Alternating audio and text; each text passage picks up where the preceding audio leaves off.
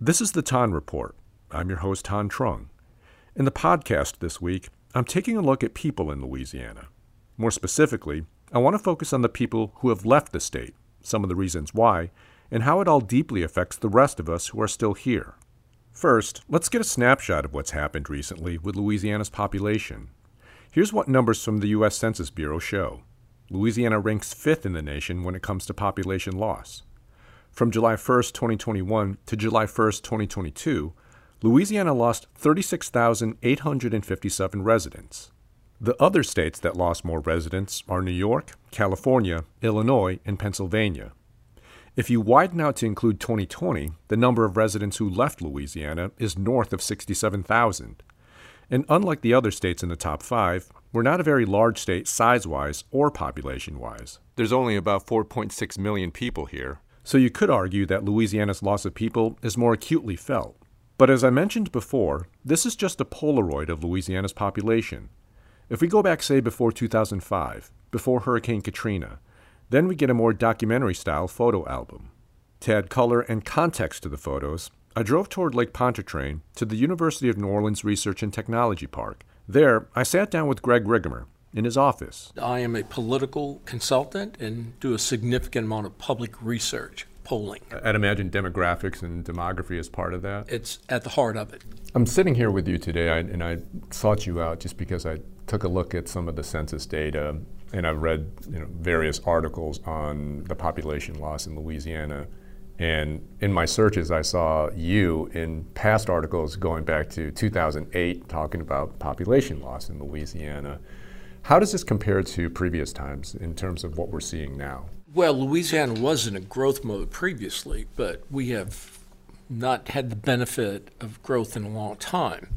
And particularly when you start looking at events like Katrina and Ida and Hurricane Rita and all the others, Laura, it's really been a challenge for coastal Louisiana.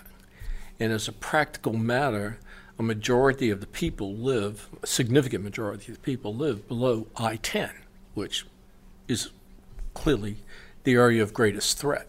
It's not only an issue from a residential perspective, but it's an issue from an economic perspective about jobs, getting businesses and industries to locate here.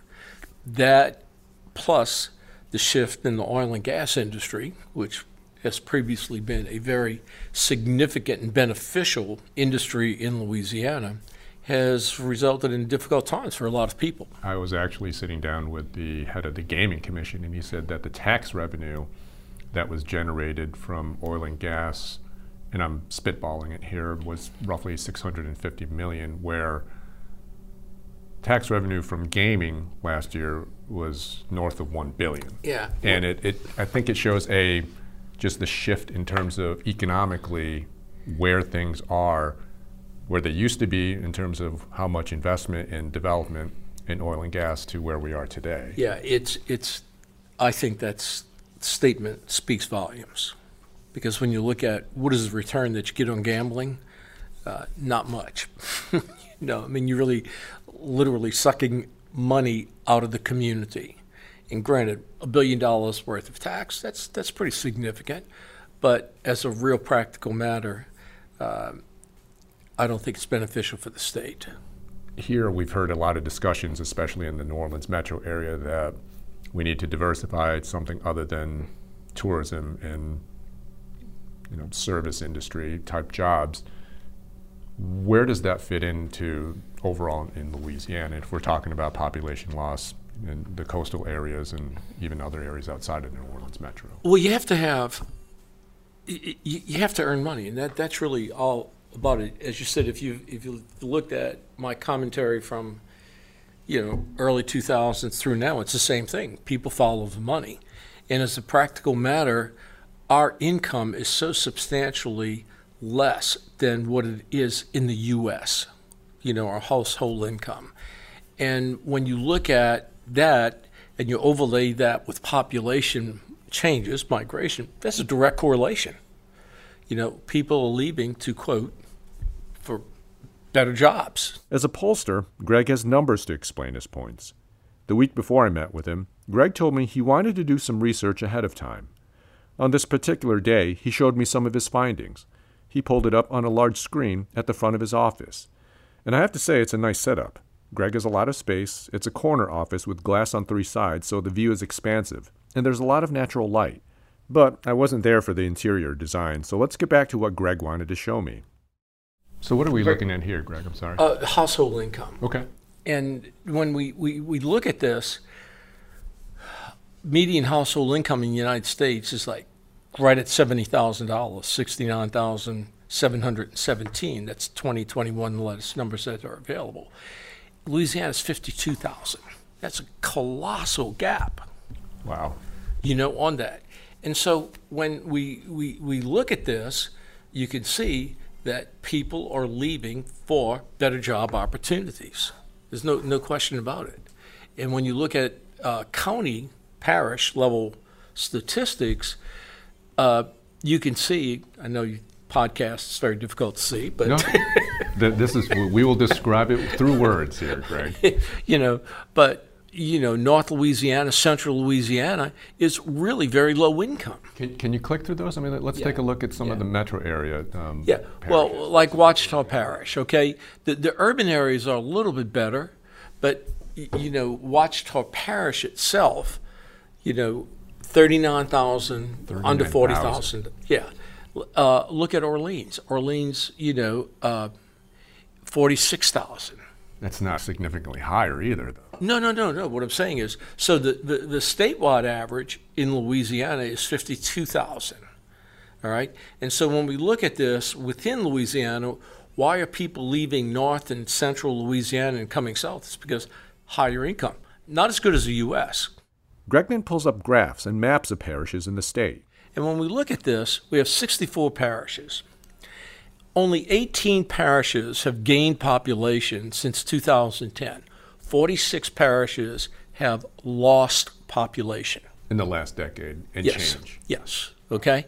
And then when we say, okay, well, how many parishes have an income above the state average, not the U.S. average? Okay? So now we look at it, we see 17 have an income above the state average, equal to or above the state average, and 47 or below. There's a direct correlation between those two. Absolutely direct. And when we look at how many parishes have an income at least equivalent to the U.S., you got 3. I'm just curious to pick your brain about this. How much does the natural disaster, the susceptibility to hurricanes, so on and so forth, factor into the population loss when we place it over the fragile state of the economy and how development here is lacking? How does that factor into it? Does one lead to the other? I mean, because we're so prone to natural disasters coming off of these multiple disasters that we had in the last 20 years, how does that factor, and does that factor into our inability to boost those incomes and get more economic development because people don't want to invest in here? One of the things that you've seen over time, and that's not just in Louisiana but throughout the U.S., when a community is prospering, okay, and you have a disaster, it responds and recovers very quickly and typically comes back stronger because of the inflow of money to address the disaster. And not to get into the politics, the idea of build back better. Correct. On the other hand, if a community is in a state of decline, a disaster is catastrophic because the community does not come back up to where it was previously. People who are in business have a marginal situation, they don't rebuild.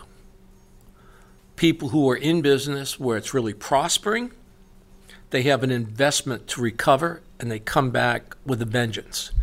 We saw that here after Katrina. I worked on some very significant tasks modeling the recovery of the city.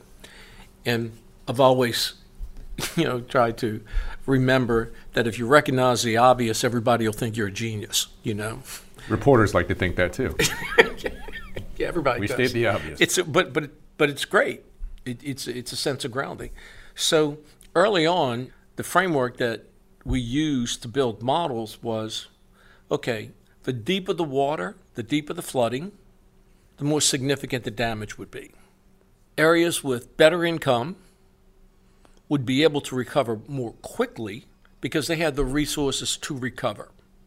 So when you had flooding that was less than 4 feet in the area, a wealthy area would be able to come back much more quickly than an area that was poverty-struck. You think Clearly. Of mid-city or uptown that maybe had some patchy flooding versus what New Orleans East went through. Correct. In income, okay? And that bore out. I had the privilege of working with Entergy throughout that time, and once again, trying to recognize the obvious, said, okay, block by block, if we know the number of active utility accounts in a block prior to the storm, that'd be a great way to measure it post-storm. How was the area coming back? And so we created these maps on a block-by-block basis that went from red to where significantly lower number of accounts up to green to where it was equivalent to what it was post-storm. And sure enough, I mean, it just absolutely followed the depth of flood. And it makes sense, okay? It followed depth of flood and income because the ability to recover is directly related to the resources that you have. Now, prior to the storm, 2005, July census estimate, New Orleans had a population 455,000 or something like that. I remember those days. Yeah, which was lower than it was in 2000. We were on a state of decline. We had about 285,000, something like that. And so New Orleans had a significant population loss between 2000 and 2005. So today, Orleans Parish is 380,000, 390,000, something like that. So, going on 20 years, we have not recovered to the point where Katrina was. Now, there was a significant investment in rebuilding, which beneficial to a number of people, but the community has still not achieved where it was pre-Katrina. And then throw in BP. You look at the money that BP spent on recovery initiatives throughout Louisiana, but particularly in southeast Louisiana, And even with those types of inflows, significant capital inflows, we're losing population. That says a lot about the economic base of the community. Now, is that external forces working on or working against Louisiana, or is it some internal self-inflicted wound going back to how we don't diversify enough economically? I don't want to be binary in it. No, I understand. But there's clearly a problem, just simply put. And you look at our educational system. We have never been in danger of being at the top of the list. No. And I think I just saw a few studies or articles of how the charter system in Louisiana is losing a tremendous amount of students as well. Yes. Which doesn't bode well for the educational system here. But back to your point. No, but what I'm saying is that, when you look at communities like Houston, Atlanta, Dallas, Austin, at one time we were competitive with those, but we clearly have lost our advantage completely in that competition. Can I push pause there for a minute? When were we in competition? That must have been before my time. I just don't feel like Louisiana was ever early 1900s. Okay.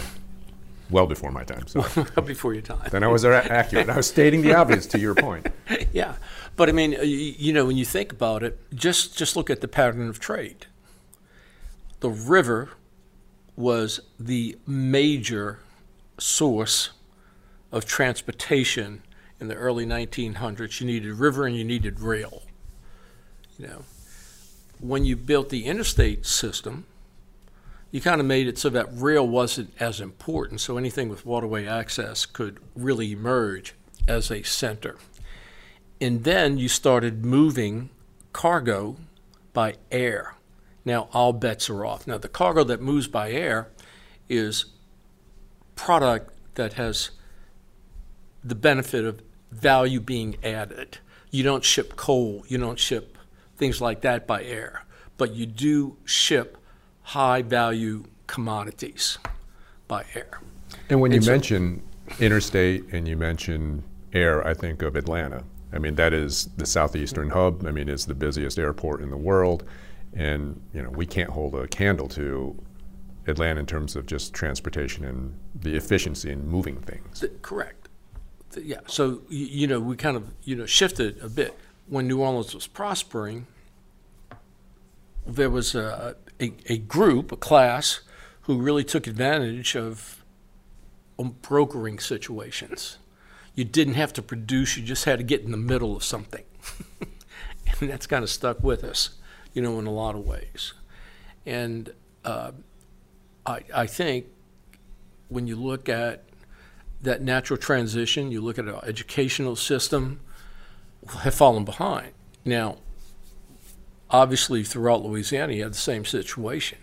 Not that the river runs through every parish or anything like that, but there are very few areas in the state that have rock-solid educational structure.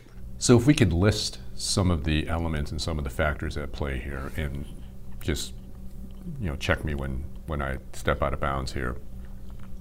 We're looking at a situation in a state that has very low income potential, very, I guess, I don't want to... I would say very low income.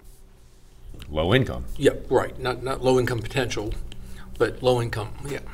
You have low economic development in terms of diversifying your economy. You have a high potential, and it's been proven, to get hit by natural disasters and a tough time recovering from them. You have a challenged school system. I don't want to be too harsh here, but you have a school system that, at least the public school system, that doesn't rank at all. No, it's close near to the bottom. top, near the bottom. Absolutely. So are those elements of those factors just keeping us down? And this is part of the reason, and perhaps the reason, why we're seeing this flight out of Louisiana. I think, as a real practical matter, that's the issue. And it's a monumental one to address, because it's not like, okay, we can change it tomorrow. You can begin a process. You can start in a positive direction, but results take a while. Complicating everything is the issue of crime. Earlier in our conversation, I mentioned Marcus Aurelius, a Roman emperor in about 200 AD. He's considered one of the great Socratic scholars. He pointed out that poverty was the mother of crime, literally in those terms. So this is not anything new. You have low income, you're going to have crime. That's simple. And you look at the phenomenal problem that we have. It is greater in the urban areas, but look at Bogalusa right now, what they've gone through, you know, on this. You have the mayor calling for the National Guard. I don't know how realistic that is, but no, yes. But what I'm saying is it's pervasive, you know, and when you get, you know, right down to it, a lot of that is income driven, and income affects family stability. So if you don't have income, you're more likely to have an unstable family environment. So yeah, it's all related. I don't think there's any question about that. When you do public opinion surveys, when you say, what would you like to see our leaders address? Crime and education are top, right up there. Consistently. Yeah. In a recent survey that I did throughout the state, 600 live interviews, which, you know, pretty good number. What would you like to see the next governor address? Better jobs was right up there with crime. Actually, it was a little bit ahead of crime on a statewide basis. But greater emphasis on economic development and higher paying jobs. And, you know, you've mentioned natural disasters once or twice.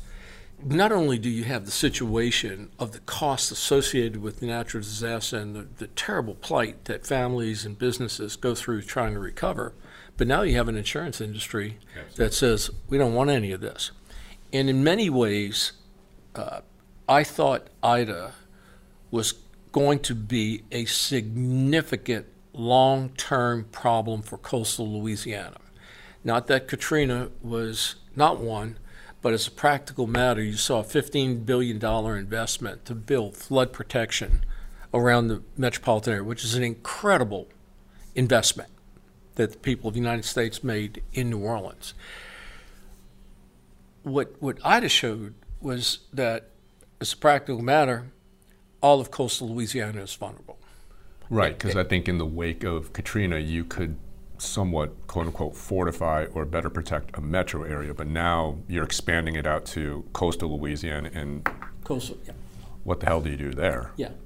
And the path of the hurricane, I mean, people are certainly more sophisticated in projecting where it's going to land in one thing or another, but it's like rolling a marble on a table. You know, had Katrina been, a few miles to the west, there's a question about how recoverable the city would have been because of the significant extent, the impact of the water, and I mean, it would have really been colossal. I mean, it was colossal, but it would have been worse. But what I showed is that, look, that can happen anywhere on the coast. And, the year before, we had Laura, Lake Charles, and Calcasieu, and it was horrific. So now you're seeing the insurance industry reluctant to underwrite the risk. Now, that's a colossal issue both at the individual level and the business level. The concerns about property insurance is now at crisis level. The state legislature this week convened a special session about it. Lawmakers are trying to figure out how to attract more insurance companies to do business in Louisiana. Following consecutive hurricanes in the past few years, more than 24 insurance providers have either withdrawn from the state or become insolvent. Greg told me the cost of his business interruption insurance went up by a crazy amount following Hurricane Katrina. Now, after Hurricanes Laura, Ida, and other disasters in Louisiana, there are fewer options to get insurance. And when you're able to get or maintain a policy, the premiums are extremely high. It's incredibly difficult, and that's why we're going to call a special session of the legislature to put a fund up for insurance companies as an incentive to come and write in business in Louisiana. Essentially, I don't know that they would like to describe it this way, but the state is saying, look, we'll share the risk. We will contribute to the capital required to be able to support your insurance so that you can get reassurance. Of course, Louisiana is not the only state in the South to have suffered natural disasters in the past 20 years. But for the most part, the South as a whole is growing, except for here. Again, Greg explains why that is through another chart he put together. It shows the concentration of incomes in some of the southern states that are ahead of us on many fronts. When we look at areas like in the Houston and the Austin areas, I mean, we see far greater household income than what we see. Yeah, it's very sparse in Louisiana. Yeah, but you have significant concentrations. But I mean, you have communities like, Nashville is exploding, Charlotte, Atlanta, obviously. The Raleigh area. Yeah. Texas and Florida have had their, I don't want to say as much as we've had, but they've also had natural disasters. And that was my point earlier, is that when you have a prosperous community, they recover more quickly to regain their market position. But when you have people who are struggling or losing money in their business, the question is, do I really want to rebuild here? And I think it's a very strange circular argument now, because if you have less people, you have less influence. And we could argue that politically, because they have the population in Houston, in Miami, in Southwest Florida, where we had the hurricane last year, you're going to have more influence because you have more people, you have more political clout. So it's this, we're on this cycle. No, where that's what I'm saying. It's a spiral. I mean, if you're on the way down, it quickens the pace. If you're on the way up, it goes faster. Politically, what does population loss do to the politics or to the political landscape of Louisiana in your view? Does it favor one party or the other? Well, Louisiana has made a phenomenal transition from being a truly, purely Democratic state to almost purely Republican state. Over a period from 2004 to 2011, there was a colossal transition in the election of Republican legislators. Okay? And when you have a poor community, and like I said, Louisiana's income is, we're a poor state. We're a very poor state. It creates a lot of stress, at the family level and from a political perspective, people kind of build platforms about the giving away our money. I don't know if this is in your toolbox of expertise, but does population shift and loss, depending on where it's coming from, does that change representation politically? Does that change any dynamics in terms of Congress, state, legislature? It does. I mean, as a practical matter. Well, I'll give you a perfect example, okay? From 2010, now Orleans was clearly in a state of recovery from Katrina in 2010, but from 2010 to 2020, the city's population increased significantly. House District 23, which was located in the northwestern part of the state, was actually relocated into New Orleans, Orleans Parish. Orleans Parish picked up a seat in the House of Representatives because of our population growth during that period.